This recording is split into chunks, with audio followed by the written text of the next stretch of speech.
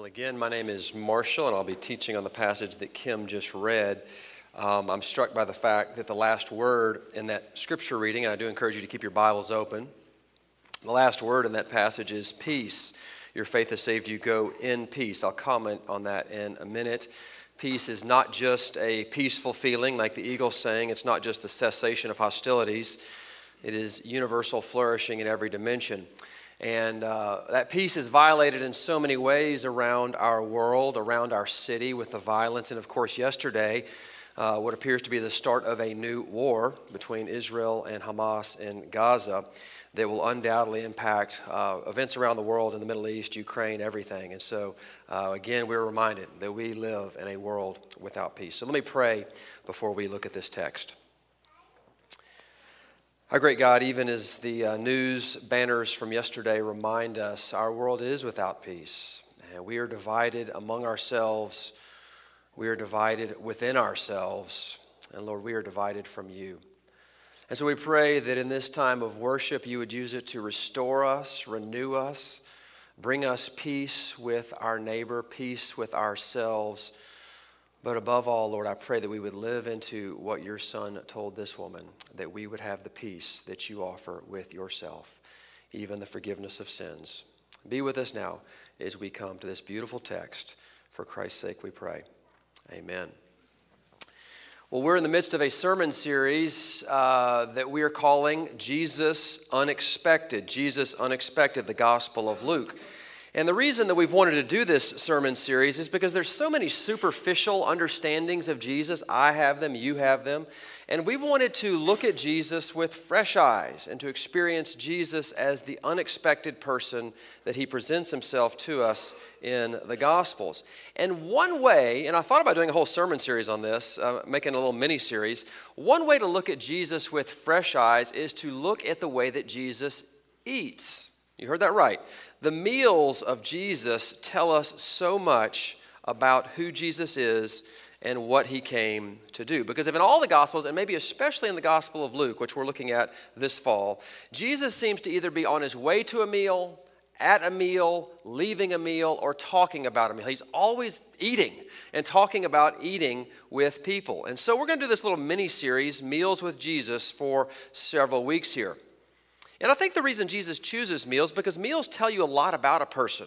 What you eat says about you. You know, if you shop at Aldi or Whole Foods, right? You know, Ruth's Chris or McDonald's, okay? But even more than what you eat, perhaps how you eat and with whom you eat says a lot about you.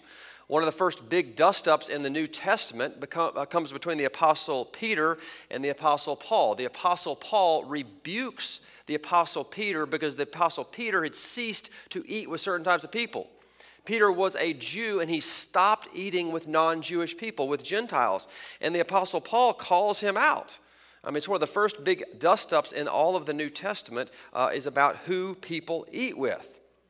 And the Apostle Paul is saying to Peter, if you're not eating with certain folks, if you're holding back and not eating with certain folks, you don't believe the gospel of grace.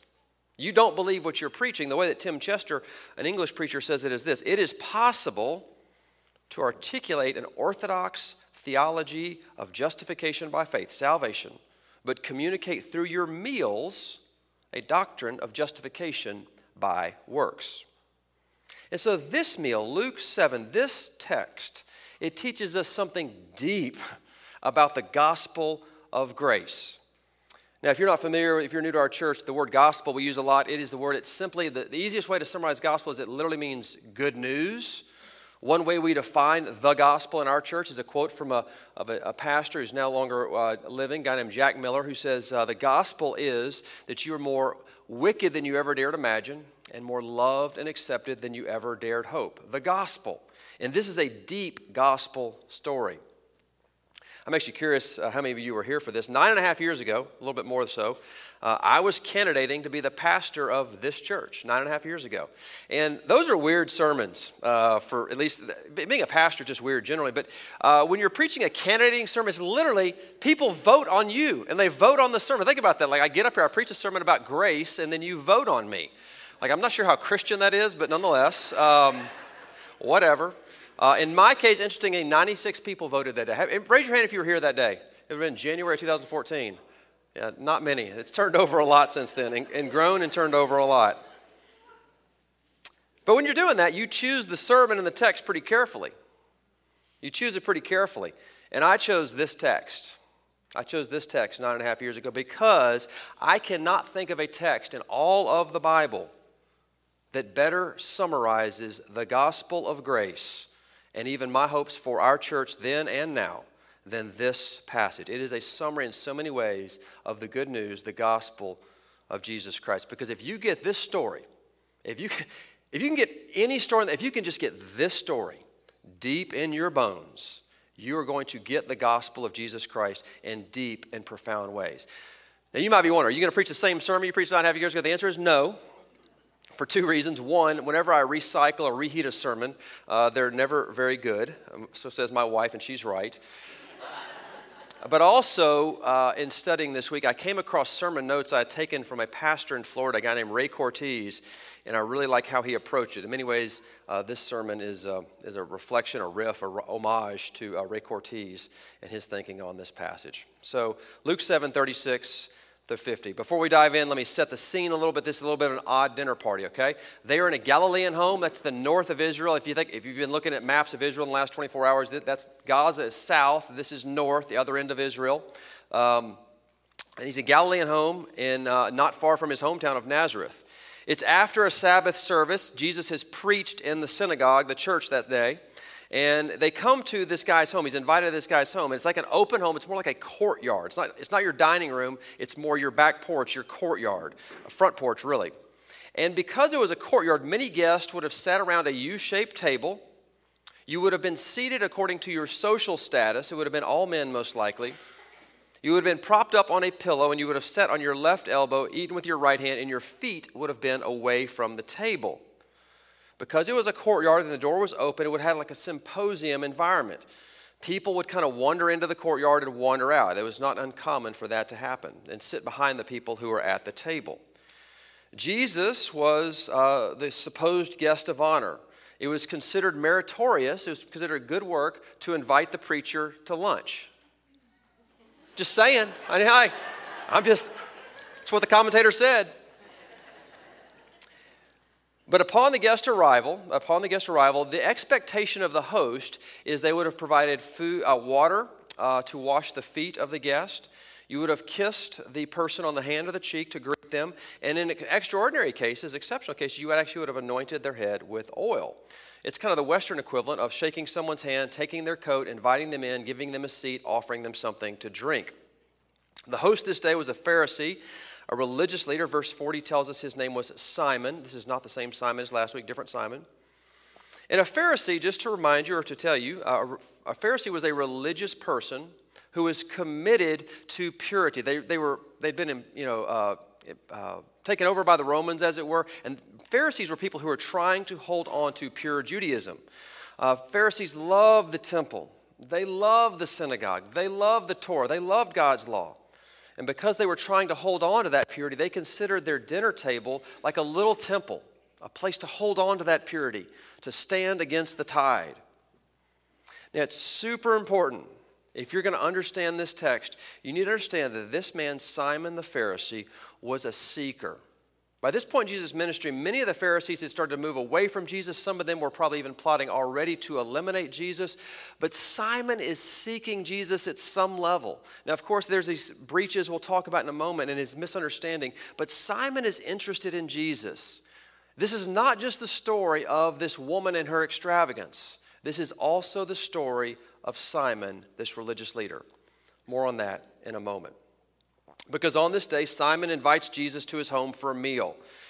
This would probably have been a normal, boring lunch, frankly, with the preacher, until something very unexpected happens. Look with me, I'll read the verses again because they're so shocking. Verses 37 and 38. They're at lunch, the preacher's there, Jesus. Verse 37, and behold, a woman of the city who was a sinner, when she learned that he was reclining at table in the Pharisee's house, brought an alabaster flask of ointment, and standing behind him at his feet, weeping, she began to wet his feet with her tears and wiped them with the hair of her head and kissed his feet and anointed them with the ointment. Now, when it says she was a woman of the city who was a sinner, I mean, people disagree. I think she was probably a prostitute. We don't really know. If she wasn't a prostitute, she was an immoral person. She was an adulterer. She was someone who had broken up marriages. Whatever she was known as immoral and unclean. She had done things a good Jewish girl was not supposed to do. And what she does to Jesus, though, is extravagant. It's shocking. It's unsettling. And I think it teaches us something, because this woman gets the good news of Jesus. She gets the gospel, and she gets it deep. So the first thing I want us to see is when you get the gospel, you start to see yourself clearly. Now, we don't know why she's crying when she comes in. Maybe it's some combination of joy at seeing Jesus. Maybe it's sorrow at her sin. I think that's probably pretty likely. There may even be some anger in her tears because she sees the way that Jesus hasn't been fully welcomed into this house. But we know from Jesus' teaching that she definitely had a need. She was a sinner. Verse 47, Jesus says clearly, her sins are many. And this woman sees herself clearly. And because she does, she throws herself at Jesus' feet. She is honest about herself. She is honest about her shortcomings. Now, contrast this woman and her seeing herself clearly with Simon. Let's just read verse 39. Now, when the Pharisee who had invited him saw this, he said to himself, if this man were a prophet, speaking of Jesus, he would have known who and what sort of woman this is who is touching him, for she is a sinner. What is Simon doing? He is othering her. He is making her other. He is making her less than. He does not see himself as a sinner at all. He does not see himself as broken. He doesn't see himself clearly. So in verses 41 and 42, and again, Jesus is appealing to Simon. He tells Simon a story. It's a parable. It's about two people who owe a debt. One larger debt, one smaller debt. But both are a debt, and this is important to see, that they could not pay. Both debts are unpayable. But both debts are forgiven. The main point is not the different size of the debt. The main point is that the debts are unpayable. The woman sees herself clearly. She sees her debt, her sin, her brokenness. She knows she cannot pay. And she knows it has been paid by Jesus. But Simon, he seems to think he has a manageable debt, that if he can just get a little bit better, maybe Jesus can help him on his self-improvement project. He does not see himself clearly. How clearly do you see yourself? Just, this is free of charge. No one sees themselves clearly. No one sees themselves utterly clearly. But when you are getting the gospel, you see yourself more and more clearly. Our confession of sin this morning from the Book of Common Prayer, that we have sinned in thought, in word, and deed. The more you get the gospel, you realize how deep the disease is. Deeper than any of us realize. So when you're getting the gospel, you see yourself clearly. That's point one. But it's not a problem. Because second, when you are getting the gospel, you know your sins are forgiven and that Jesus sees you and accepts you for you. He sees you, he accepts you, he forgives you for you. Look with me real quick at the end of the story. Verse 48, Jesus makes clear what is true. Your sins are forgiven. That's already happened, but he's declaring what's already true. Your sins are forgiven. Verse 48, and then verse 50, your faith has saved you. He says to this woman, go in peace. It's super important to note, if you're going to understand this passage, you have to understand this point. The forgiveness of her sins is prior to her extravagant display of love. Very important. The forgiveness of sins is prior to her worship and her love. Her display of love, all these things she does, that follows her forgiveness. I mean, if you look at the story that Jesus tells about the debtors are forgiven, then they love. She loves because she has been forgiven. She has heard something. Maybe it's in the sermon that morning from Jesus. She's heard and she's understood that she is forgiven. And her display of love is proof, a result of her forgiveness. It's not her love that earns her forgiveness. It's her forgiveness that propels her to love. You see, she can make this display because she knows that she is forgiven. She knows that Jesus has seen her for who she is and still accepted her. Now, I want you to imagine what it would be like for this woman 2,000 years ago in a small town. Just put yourself in her shoes for just one moment. how people would see her as she walked around town. Undoubtedly, she got cutting glances from other women. She probably got shameful smirks from some of her customers who remembered what happened the night before but were now with their wife. She undoubtedly would have gotten lusty looks from men who simply objectified her with their looks. And then from the religious crowd, she would have gotten derision, judgment, even ignoring her. But Jesus, he sees her for who she is and accepts her. It's not just that she sees herself clearly. When you get the gospel, you realize that Jesus sees you. Do you know that you're seen? Do you know that you're loved? That Jesus sees you in the darkness and he does not turn away. Jesus sees you and he doesn't shake his head. Jesus sees you and he doesn't give the impression that you're not enough. Jesus sees you for who you are. You are more loved and accepted than you ever dared hope. You see, when you get the gospel, you see yourself clearly, but you also, and more importantly, you see that you are accepted and loved in Christ. The third thing, when you get the gospel, you most impulsively, reactively make extravagant displays of love. You make extravagant displays of love when you get the gospel. Let me go through verses 37 and 38 slowly. I'm not going to read them. I'm just going to retell what happens here. Verses 36, she comes in, she falls on her knees, she's weeping. She's weeping so much that her tears pour down her face onto Jesus' feet. She's concerned about this, so she lets down her hair and begins to wipe his feet. And as she does so, she begins to kiss his feet. And then the cumulative act of devotion and worship, the height of extravagance, is when she anoints his feet and massages them with the perfume from this alabaster flask. This was beyond expectation. It was uncommon to anoint somebody's head with oil, but to anoint his feet, to massage his feet with perfume. Now, this was a culture without deodorant. If you ever been to the developing world and you've smelled the smell of poverty, you know how it is. It smells bad. But this woman was in a line of work where her trade was to bring pleasure to men, to have them forget the world for a while in a moment of pleasantness. So smelling good was important. So as a prostitute, she would have this flask hanging around her neck, between her breasts, to quote one of the commentators, to sweeten the breath and perfume the person. Now, an alabaster flask like this with this ointment was very expensive. It would have been her prized possession. And how did she pay for it? Where did she get the money to pay for it? With her activity, with her economic activity, with prostitution, which is to say it had been purchased with dirty money.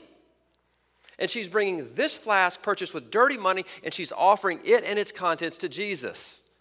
All this woman has in the world is her body. And she's giving it to Jesus, pouring it out. And what does Jesus do? He accepts it. He accepts it. He accepts this flask, this thing that's been gained by illicit activity. He accepts it and praises it as an act of worship. I mean, think about it. This thing was bought with dirty money. It was used in dirty things. And Jesus says, yes, I accept it as worship and as praise. Why? Because, friends, grace makes beauty out of ugly things. It is the economy of the gospel. And when you get the gospel, you make these extravagant displays. So let me say to you, God can use you. He can use your past. He can use your brokenness. He can use your life story. Maybe it's some addiction that you're currently facing. Maybe it's a DUI. Maybe it's you cheated in business or on a test.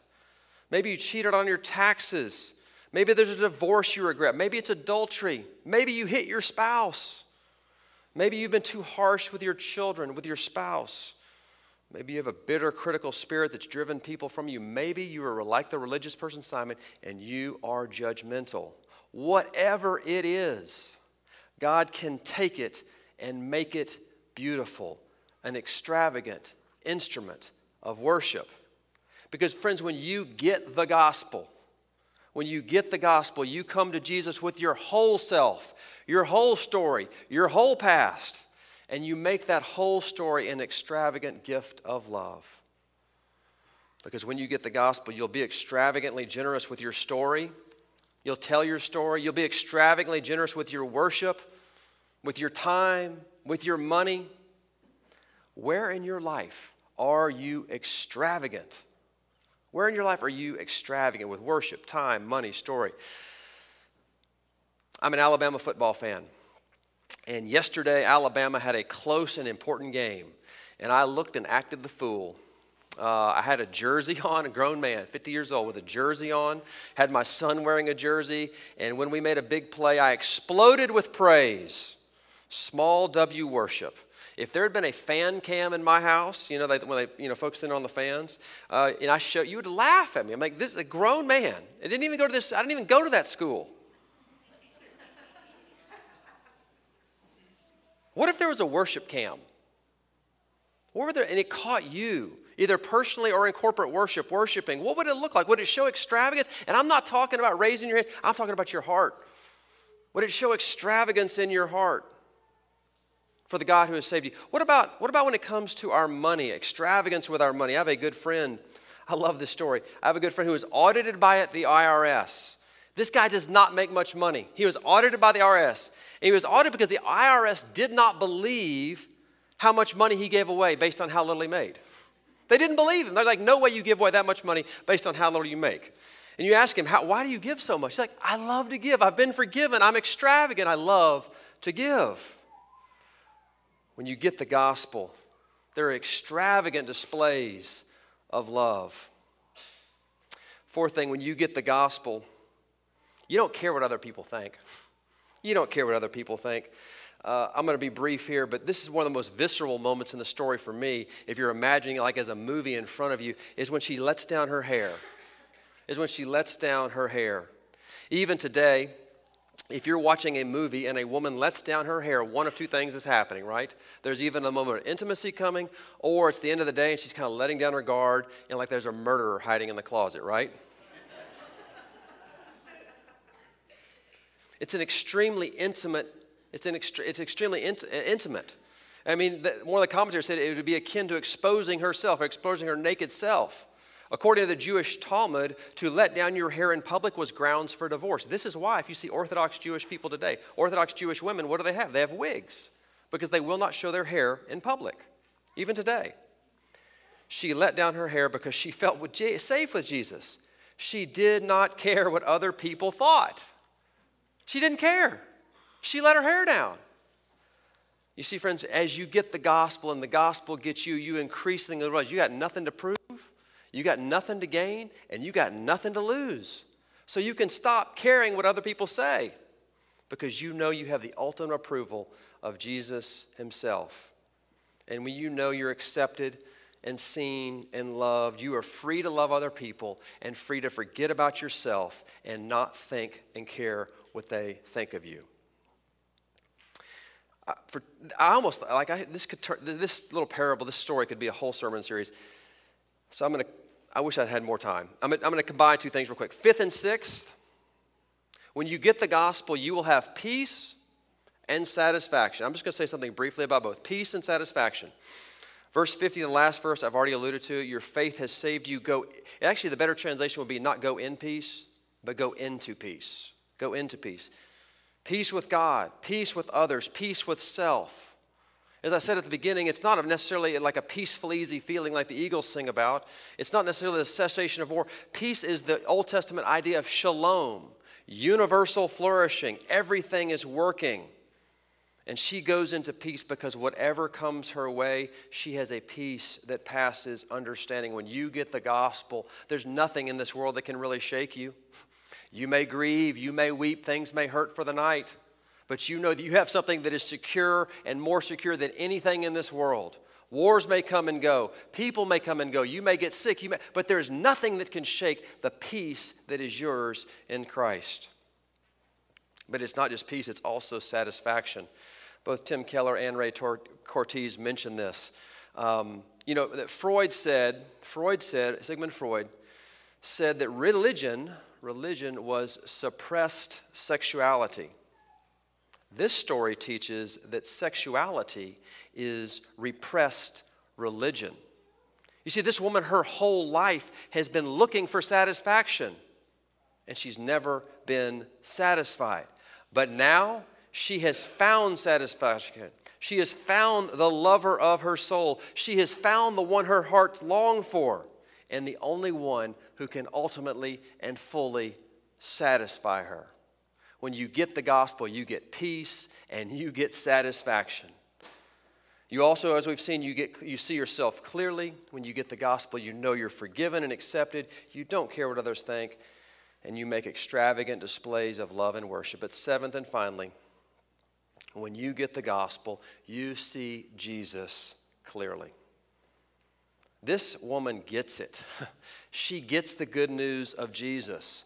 But hear me say this. I really don't believe this story is about her or for her.